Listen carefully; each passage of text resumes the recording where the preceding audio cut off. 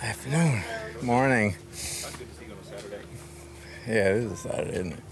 Just want to ask you about center. I don't know if there's anybody that you can rule in, rule out, anybody. Where do you go right now at center? Hadn't ruled anybody out, so we got everybody's available. We'll see who's the healthiest, and we'll talk about it and make that decision. How's Nick doing? What's his condition? Yeah, they're all sore. We'll see. They got 2 more days, or 2.5 more days to go, and we'll give it time. We got to make that decision probably the day of the game. Coach, resiliency and basically an adaptive defense, great, coaching has brought you to this point now where now the resiliency has brought you here.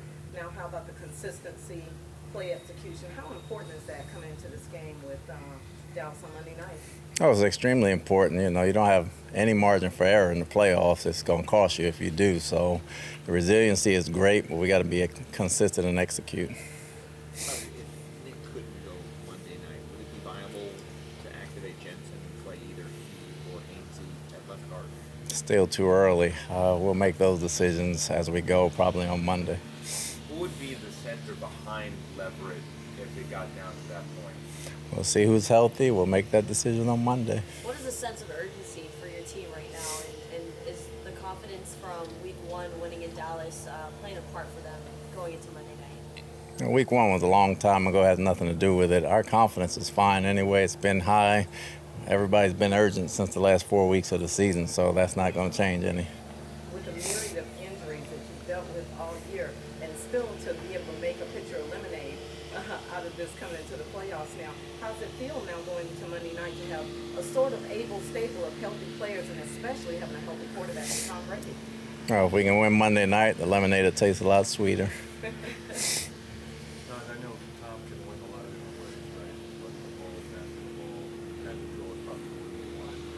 How much have you been able to just put on his shoulders, maybe more even than you intended to start? But the running game not working, and it forced us to pass a little bit more. But however you got to win in the playoffs, however you can score, that's what you kind of go with. So we're not worried about whether we're 50-50 or 70-30. We're trying to score more points than the other team. Has he been good that way? Oh, he's been great. He's been great. How do you feel like the week of preparation was? Is there a sense of calm knowing that this is the third straight year that they've been through this routine with the playoffs? The playoffs is never calm. You always get up for them, and you're always energized about them, and you go from there. You guys have played a lot of national TV games tonight. Is there any different routine for this one that you would have to get into? No, really. Other than that is the playoffs, and there's a lot more people watching. So, ready to play a playoff game. Coach, what a year for your rookies. I mean, people like Cade and Rashad and Devin who got a chance to kind of cut their tooth, if you will, and contribute.